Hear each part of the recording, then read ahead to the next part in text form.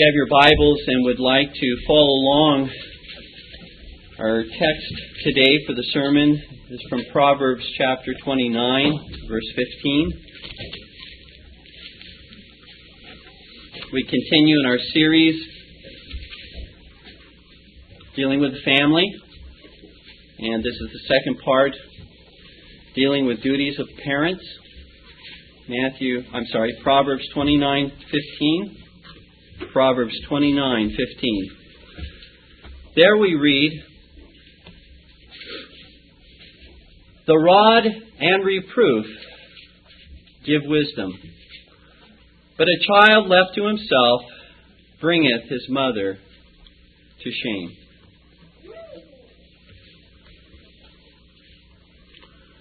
We've all had the experience, I'm sure, of being in public and witnessing the shame of parents as their children throw themselves down on the floor, shout at their parents, go into convulsions, it would seem, tell their parents no, and even strike out at their parents with their hands. And certainly the sense of shame is elevated in a parent when this happens in a more public situation. But I can assure you that such acts of misbehavior first started in more private settings at home before they were ever evidenced in those public settings. Just as a parent can experience shame and embarrassment by such disobedience in their children, I want you to know, dear people of God, a parent can experience great joy and honor by the kind, respectful, and godly behavior displayed in the lives of their children as well. The Spirit of God teaches us from our text today that you, parents, play an important role in training your children to bring you either joy or shame. Which will you choose? Joy or shame? If we would have children that are wise and bring us joy rather than shame, how are our children to be trained? Well, according to our text, first of all, our children should receive the rod. Second, our children should receive reproof. Third, our children should not be left to themselves. So our first main point then, our children should receive the rod, for the rod, God says, the rod gives wisdom. The very first thing I would note is that the loving use of the rod in discipline is a God-ordained means to lead our children into the paths of wisdom. The rod is an instrumental means, dear ones, by which God teaches our children wisdom. But the rod all by itself, I must hasten to say, the rod all by itself does not have the power to give wisdom. Only God can give our children wisdom. Let us be sure that we do not put our confidence, therefore, in the rod, as if this were a mere mathematical equation, that is, the rod applied to the bum of my child equals wisdom. It's not that simple. The Lord gives us these means to be used, but never to be used without absolute dependence upon Jesus Christ, because He's the one who gives wisdom. This is a means to that end. The use of the rod without prayer on our part as parents, without crying out to God for the effectual work of His Holy Spirit in the lives of our children, will not issue in wisdom. Whereas many psychologists, teachers, civil and ecclesiastical leaders today tell us that spanking will destroy our children's joy and security, stifle their creativity and expression, and cause them to be violent and abusive, the Lord God, speaking through Solomon, tells us that the rod gives wisdom to our children. Dear parents, the question is, who will you believe? Are you going to believe the so-called experts who are fallible in their knowledge?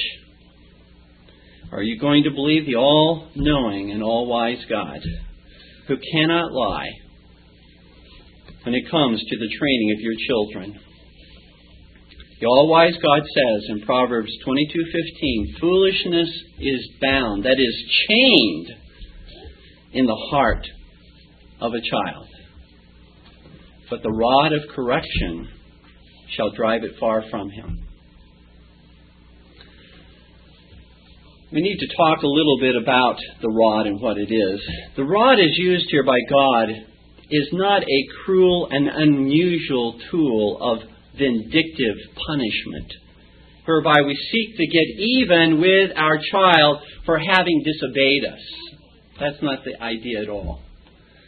Rather, the rod is a useful and profitable tool of restorative discipline. You see, dear parents, the nature of restorative discipline is quite different from the nature of vindictive punishment, which is administered by the civil magistrate. Vindictive punishment is lawfully and biblically administered by the civil magistrate. Parents are not to administer the rod with a view to repaying the child for his disobedience. You sinned, I'm going to get even with you by spanking you. That's not the idea of the use of the rod in the Bible. The parent is not administering retributive justice. An eye for an eye and a tooth for a tooth. That's the role of the civil magistrate.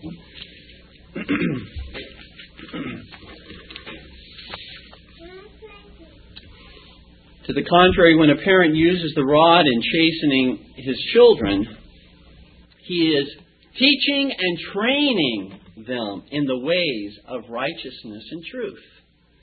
You see, the goal in the use of spanking, in the use of this form of loving discipline, is not judgment and condemnation, but correction and edification.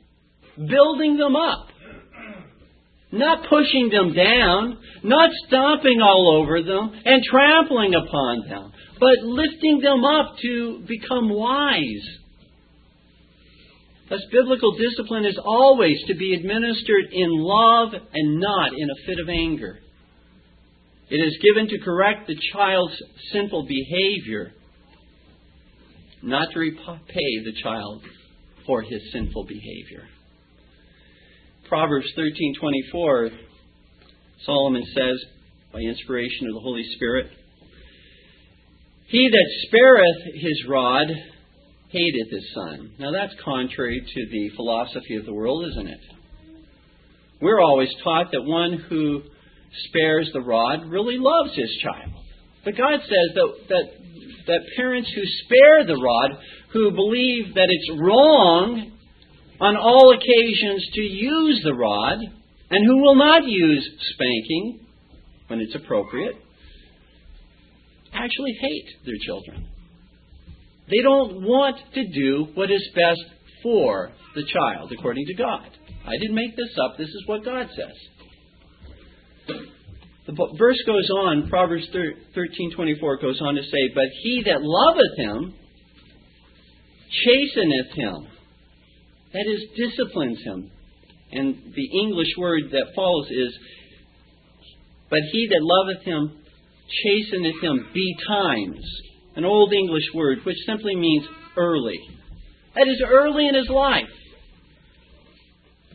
The surest way to make a child despise his parent and harden his heart to discipline is to administer it in anger and to make him think that you are getting even with him. That is, I would suggest, provoking your children to wrath, according to Colossians 3, verse 21. To chasten your children in a fit of anger is to provoke them to wrath. Let me ask you, do those who have embraced Jesus Christ by faith alone continue to bear the retributive justice of God as they sin in the Christian life? That is, does God repay them punishment personally for all of their sins?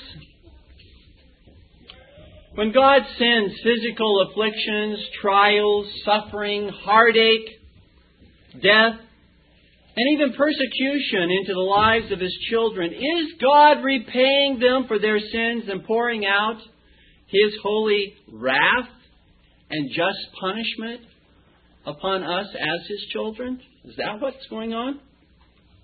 If so, if that is what God is doing, then I ask, what did Jesus Christ bear for us, His elect ones, when He suffered upon the cross?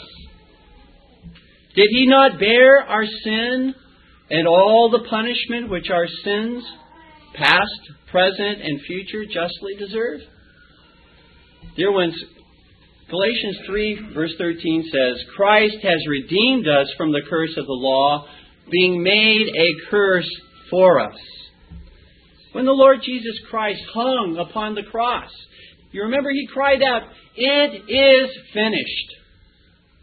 All of the guilt and the punishment for sin which condemned us was paid in full and finished by Christ.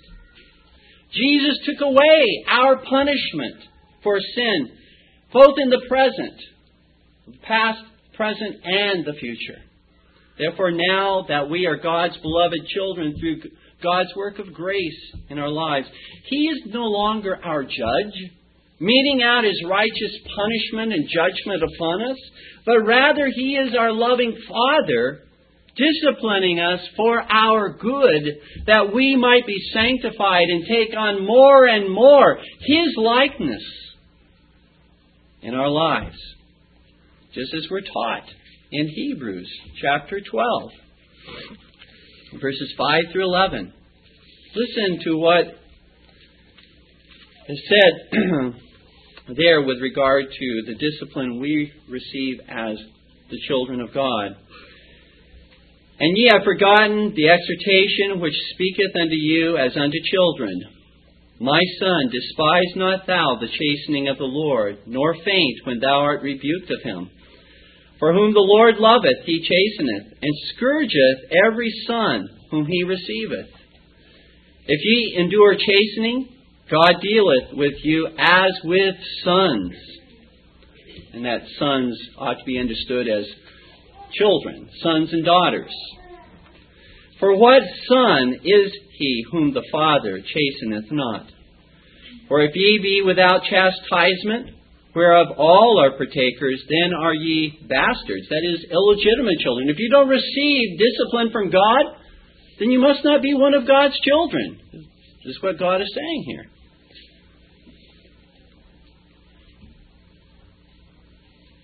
For what son is he whom the Father chasteneth not? But if ye be without chastisement, I think I just repeated the verse. Moving on, verse 9. Furthermore, we have had fathers of our flesh which corrected us. Now notice the connection. And we gave them reverence. Shall we not much rather be in subjection unto the Father of spirits and live? For they verily for a few days chastened us after their own pleasure. But He, that is God, for our profit, that we might be partakers of His holiness.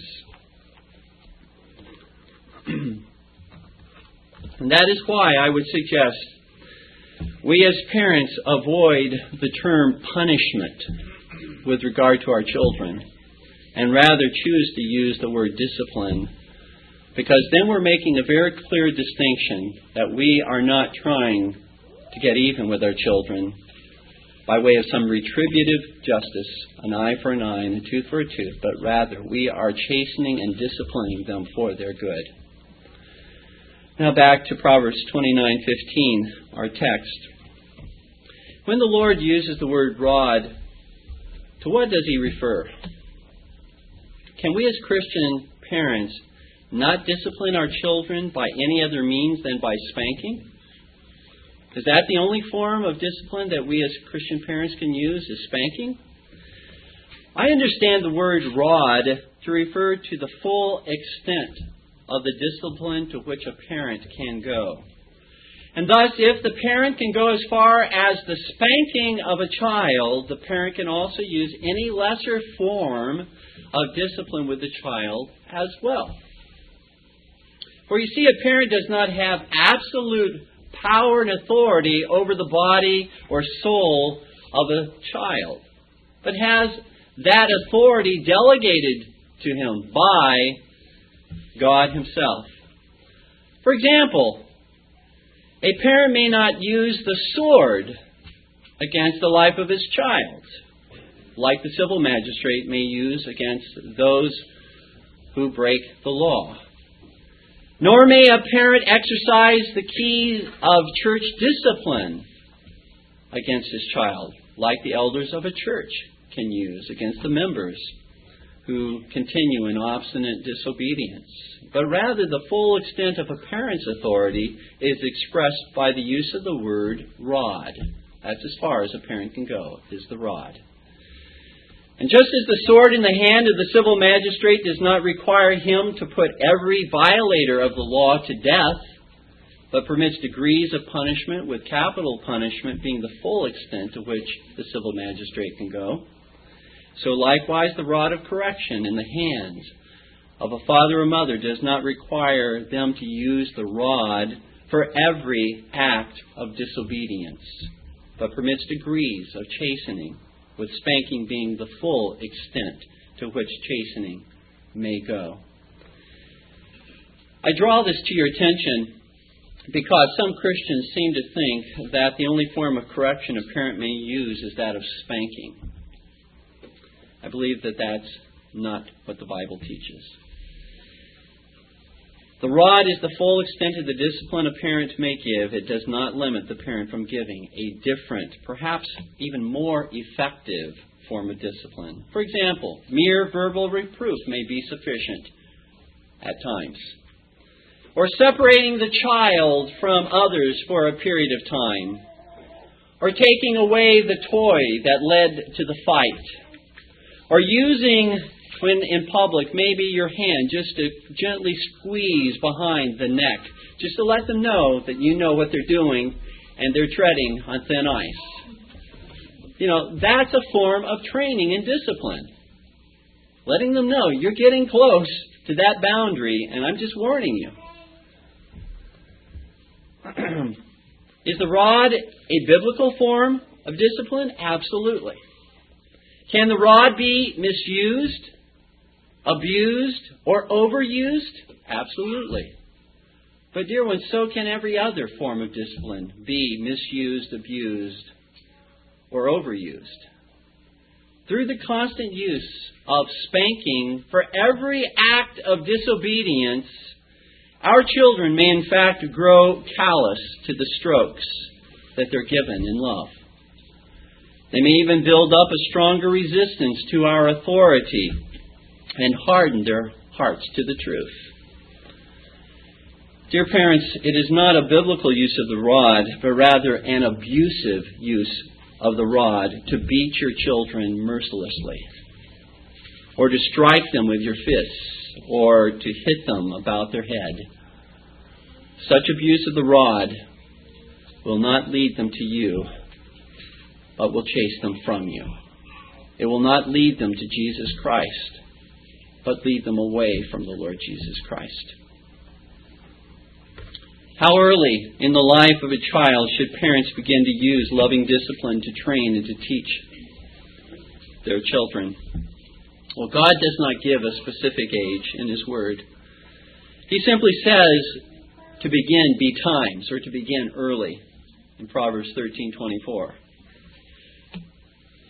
I would submit to you that loving discipline should begin early and even in infancy. But just a moment before you get all upset as to what I'm saying here. I do believe loving discipline should begin in infancy. How do you discipline an infant? Well, certainly not by spanking an infant. If a child has been fed and changed and his bodily needs have been met, and it's time to train the child, that there are certain times to sleep and there are certain times to be awake.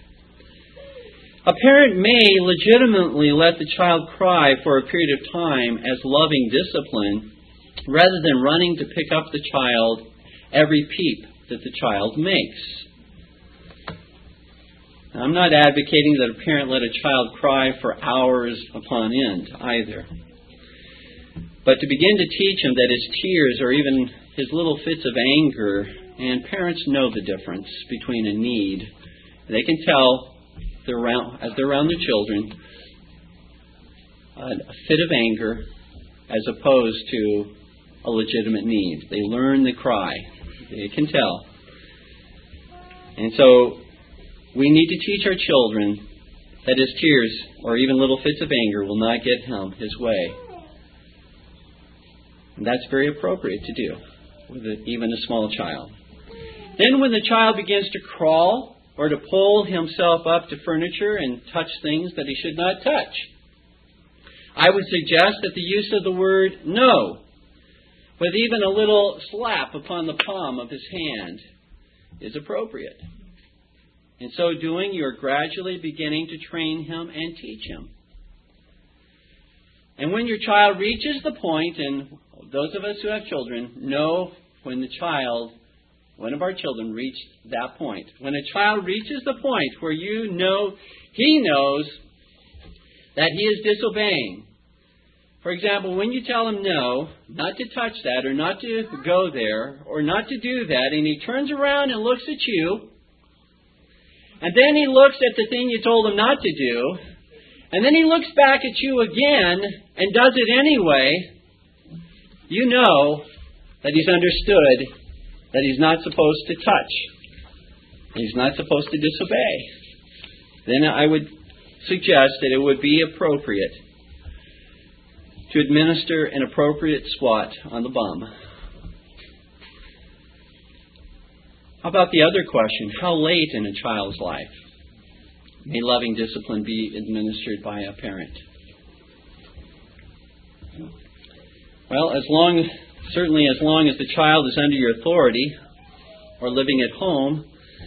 When children at home are too old to submit to the parent's loving correction and discipline, then I suggest to you they're too old to be living at home at all. Generally, parents, the goal is to use persuasion and more effective forms of discipline than spanking with children when they reach their teen years. I would submit that with older teens, or teens in general, the loss of privileges is perhaps much more effective, a much more effective type of loving discipline than the rod.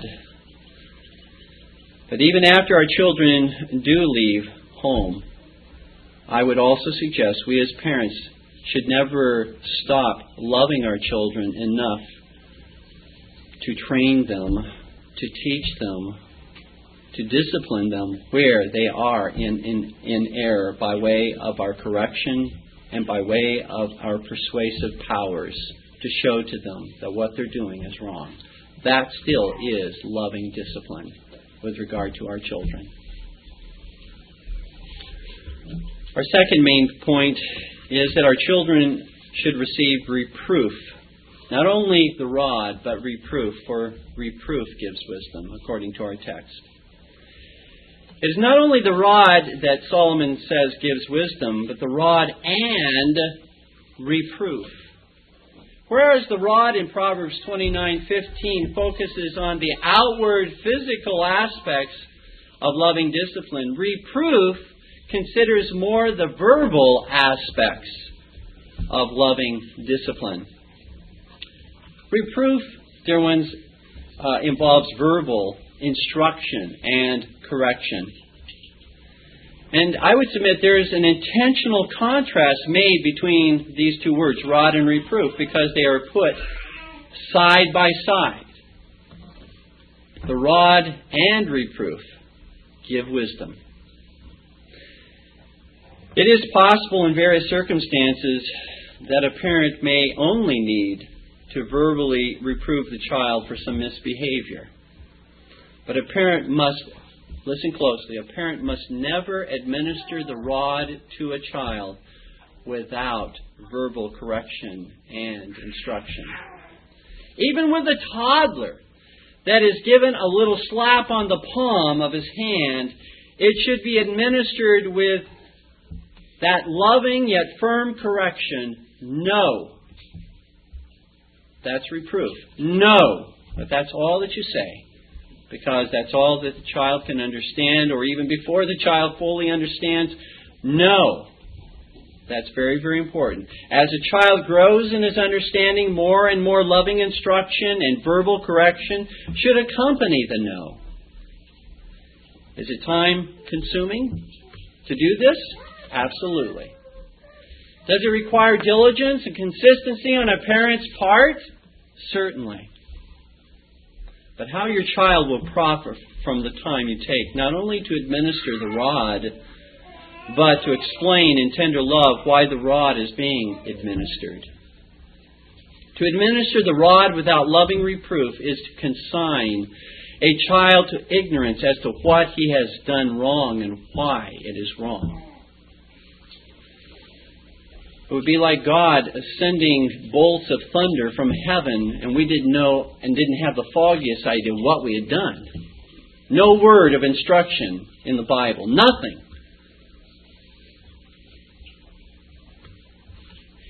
It is to administer harsh punishment, dear ones, without loving discipline in such a case. It is to send your child again running from you rather than running to you. It is to harden his heart rather than to soften his heart. The Lord not only chastens us, but as we read in Hebrews chapter 12, He also corrects and instructs us. He reproves us by His Word and by His Spirit. Use the Scripture. I encourage you, parents, use the Scripture in your verbal corrections with your children, letting them know how they have not only offended you by what they have done, but how they have offended God, and show them in the Word of God how they have done so. What commandment have they broken in doing what they have done by way of disobedience? Our verbal reproof must be administered, as we said earlier, in tender love and not in fits of anger. The goal is to turn them to Christ and not away from Christ. Thus, dear ones, calling our children names like stupid, idiot, or other choice names, or uttering angry words like I hate you, or I wish I had never had you, are not words of loving correction. The use of such names and words uttered in anger are like swords to the heart. Most children would rather incur the sting of the rod than the sword of such a tongue. For the effects of the rod heal more quickly than the effects of angry, bitter words uttered against them in fits of anger. Watch your tongues, dear parents, and be swift to hear, slow to speak, and slow to wrath, as James tells us in James 1:19. Dear ones, not only should correction be given, but remember, encouragement should be given as well. Those who have no encouragement, those children who have no encouragement to keep on working, or encouragement when a job is done well, will likely become very discouraged and want to simply throw up their arms and say, I cannot in any way please you. I cannot in any way make you happy with me. That will be the effect that we will have upon our children if we do not give to them encouragement as well as reproof. Do not allow only correction to proceed from your mouth when your child does what is wrong. Let encouragement likewise be given in healthy doses. Dear ones, much more time should proportionally be spent using correction than the rod. It's much easier in some ways to simply get it over with and spank your child, especially when we're upset. But the patient approach of reproving and then spanking, if needed, will be far more profitable use of time in the long run Plus, if we're angry, it will help us to cool off as parents. Have you ever considered that God is using the loving, patient discipline that you apply to your child as a means of sanctifying not just your child, but you as a parent? Ever looked at your disciplining your children as being God's means of sanctifying you?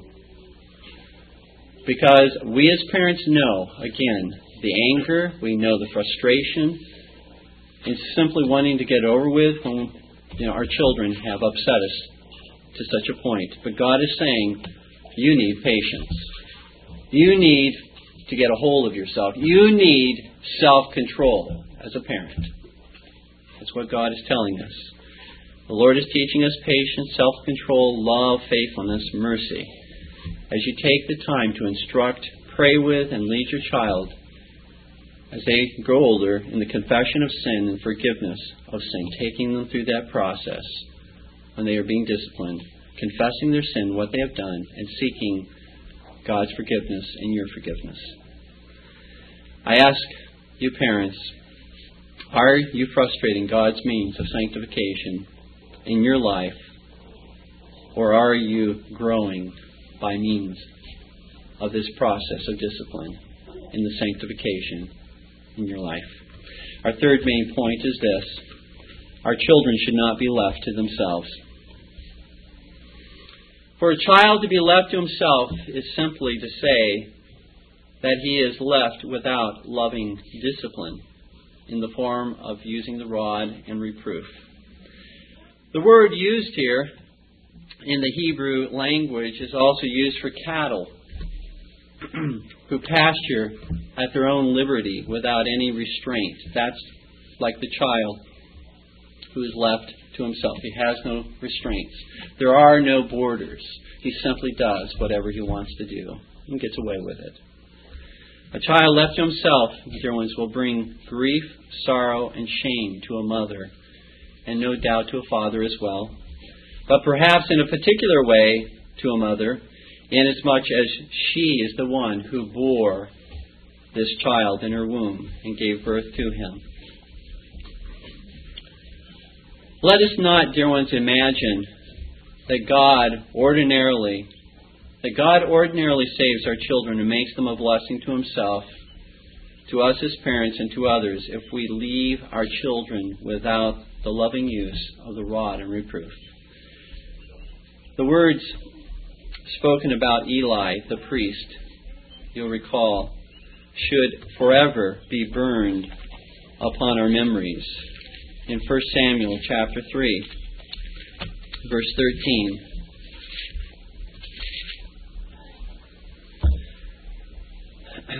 This is God speaking. For I have told him, that is, I have told Eli, that I will judge his house forever for the iniquity which he knoweth, because his sons made themselves vile, and he restrained them not. He left them to themselves. According to 1 Samuel chapter 2, verses 22 through 25, Eli did reprove his sons, but apparently he did not use the rod or some physical discipline to restrain them while they were young. He left them to themselves to run their own course in life. If we as Christian parents would not leave our children unrestrained and to themselves, what guidelines in loving discipline should we follow? Let me just give you a few as we close out the sermon today. What guidelines in loving discipline should we follow as parents if we would not leave our children to themselves? First of all, be clear in what you ask your children to do. Look your child in the eye and ask him if he understands what you just asked him to do. At times, it is not so much a case of disobedience as it is a case of misunderstanding what you have said. And in giving your instructions to your child, avoid ending your sentences with okay. If you really are not giving your child an option, I would suggest that you not use the word okay at the end of a sentence. It's much more appropriate after you've instructed your child as to what to do to simply say, do you understand? Do you understand what I just said? That's kind. That's considerate. But it's getting a response as to whether the child actually did understand what you just asked the child to do. Now, you may mean the same thing by saying okay. I just would suggest it's much more clear as to what you're saying. I believe that if we don't want our children to be rude, whether to us or to others, then we need to be aware of our rudeness to our children. We can't be rude to our children and be hypocrites and say, but don't you dare be rude to me. We need to be respectful in the way we treat our children. We need to be gracious in the way we treat them. Yeah, we're going to be upset at times because we're the parents, but we must realize that manners and the manners that we want to see in our children are taught by us. They imitate us. And so how we treat them when we're disciplining them is very, very important as well. Second of all, before administering discipline, be sure that an express violation of your word or God's word has been committed. An express violation. Don't rashly administer discipline. Treat your child with fairness. Don't discipline him or her for mere suspicions that you might have. Discipline him or her when it is clear that he or she has expressly disobeyed. Third, don't utter endless threats about the discipline to come, which in fact may never come, or may be so long delayed that the child forgets why he's being disciplined after all. Parents who do so are really teaching their children not to trust their parents, or they're making them wait in fear for hours upon end until Dad gets home, and then you're really going to get it. When you make it clear to a child that such an act of disobedience will be disciplined, and the child says he understands and then disobeys, then administer the discipline that you have mentioned as soon as you're able to do so for the child's own profit. A child must be able to connect the discipline with the disobedience if the child is to learn and become wise. Must be able to make that connection. Otherwise, he will think you're simply being harsh and unfair. Fourth, remember there are degrees of discipline that may be used in the home, whether verbal reproof, loss of privileges, separation from friends, added responsibilities, spanking, and there are even degrees of spanking as well, depending upon what the child has done.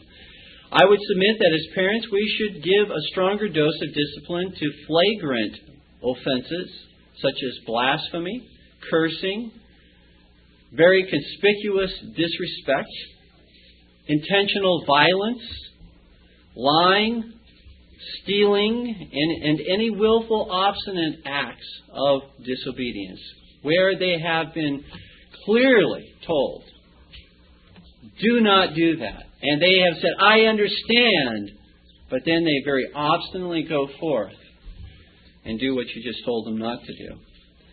Whereas various infirmities and weaknesses, such as forgetfulness, rashness, they do something rashly, out of emotion, just in the spur of the moment, something that's not necessarily premeditated. These type of acts on the part of our children, I would suggest, should be treated less severely. You may use a milder form of discipline for a first-time violation, but you may find that you need to increase that form of discipline after it's repeated and repeated and repeated. Fifthly, be liberal and generous, as we said earlier, in your encouragement, commendation, expressions of love, and in giving rewards for jobs that are well done. Such love will have the effect of making any discipline they receive much, much more effective. When we receive discipline from God, and we receive those strokes, but we receive His word that He does so because He loves us, that tempers those strokes. We know He does so for our good, and so with a parent as well. Sixthly, if you would train your children to behave properly in public, you must be consistent in giving them that same training in private, at home. When parents do not take the behavior of their children seriously in the privacy of the home, why should parents be surprised when children do not take their own behavior seriously in public? The children at that point are acting, I would suggest, far more consistently than their parents. The children at that point are acting more consistently because the children are behaving the same way, both at home as they do in public. The parents are saying, you can behave that way at home, but don't you dare do that in public. Remember, dear ones, good manners begin in the home. For example, children learn how to sit quietly in public worship by learning how to sit quietly in family worship. That's how you train them, is in the family worship setting. Seventh, make your restorative discipline an opportunity to present the gospel of salvation to your child. Every time that you need to go through that process with your child, you're teaching them the gospel of salvation, confession of sin, forgiveness of sin, repentance and sorrow over the sin that's been committed, and then many, many embraces and kisses and restoration back into fellowship. That's the gospel lived out in our families, which our children can see. That's how God treats us when we sin against Him. And our child can learn not only by reading, but by observing. Please note that the goal of our use of the rod and reproof, according to this text, is to give our children wisdom. Wisdom, dear ones, is not simply an intellectual knowledge of God's truth, but rather the ability to practically apply God's truth to all areas of life. That's the difference between knowledge. Someone can have a lot of knowledge but not be wise at all because what they may know, they're not applying in their lives. That's not a wise man or a wise woman or a wise child. But one who is wise knows what God says and is seeking to apply what he knows to all areas of his life. That's what we want to teach our children. Dear parents, we not only want our children to know the truth, but to practice the truth as well. To not simply be hearers of the word, but to be doers of it as well. The rod and reproof are God's means to give this wisdom when applied in love and by God's word and spirit to the lives of our children. One last question before we close. I ask you, who is called wisdom in the Scripture? There's one who is called wisdom in the Scripture. If you have your Bibles, turn with me to 1 Corinthians chapter 1, verse 30.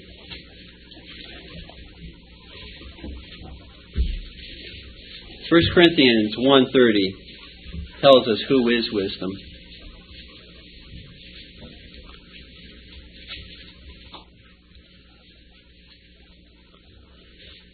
But of him are ye in Christ Jesus, who of God is made unto us wisdom and righteousness and sanctification and redemption. Jesus Christ is wisdom. He is wisdom personified. He is wisdom in the ultimate sense. And so when we say that the rod and reproof give wisdom, what the Lord is saying ultimately is that the rod and reproof lead our children to Jesus Christ, who is wisdom. That's awesome. Consider that not only the Word of God is a means of drawing our children to Christ, not only our prayers are a means of drawing our children to Jesus Christ, not only their baptism and what their baptism means is a means of drawing our children to Jesus Christ, but faithful, consistent, loving discipline is one of the ordinary means God uses to draw our children to Jesus Christ. Let us remember, it is not discipline, however, that saves our children. It is always Jesus Christ that saves our children. But God has ordained that as a means to drawing our children to Jesus Christ. May God give to us the grace as parents and as future parents of using this means of the rod and reproof to bring our children to the Lord Jesus Christ. Amen. Let us stand in prayer. This Reformation audio track is a production of Still Waters Revival Books. You are welcome to make copies and give them to those in need. SWRB makes thousands of classic Reformation resources available, free and for sale, in audio, video, and printed formats. It is likely that the sermon or book that you just listened to is also available on cassette or video, or as a printed book or booklet. Our many free resources, as well as our complete mail-order catalog, containing thousands of classic and contemporary Puritan and Reform books, tapes, and videos at great discounts, is on the web at www.swrb.com. We can also be reached by email at swrb@swrb.com, by phone at 780-450-3730, by fax at 780-468-1096, or by mail at 4710-37A Avenue, Edmonton, that's Edmonton, Alberta, abbreviated capital A, capital B, Canada, T6L3T5. You may also request a free printed catalog. And remember that John Calvin, in defending the Reformation's regulative principle of worship, or what is sometimes called the scriptural law of worship, commenting on the words of God, which I commanded them not, neither came into my heart, from his commentary on Jeremiah 7:31, writes, God here cuts off from men every occasion for making evasions, since he condemns by this one phrase, I have not commanded them, whatever the Jews devised. There is then no other argument needed to condemn superstitions than that they are not commanded by God. For when men allow themselves to worship God according to their own fancies, and attend not to his commands, they pervert true religion. And if this principle was adopted by the papists, all those fictitious modes of worship in which they absurdly exercise themselves would fall to the ground. It is indeed a horrible thing for the papists to seek to discharge their duties towards God by performing their own superstitions. There is an immense number of them, as it is well known, and as it manifestly appears. Were they to admit this principle, that we cannot rightly worship God except by obeying his word, they would be delivered from their deep abyss of error. The prophet's words, then, are very important, when he says that God had commanded no such thing, and that it never came to his mind, as though he had said that men assume too much wisdom, when they devise what he never required, nay, what he never knew.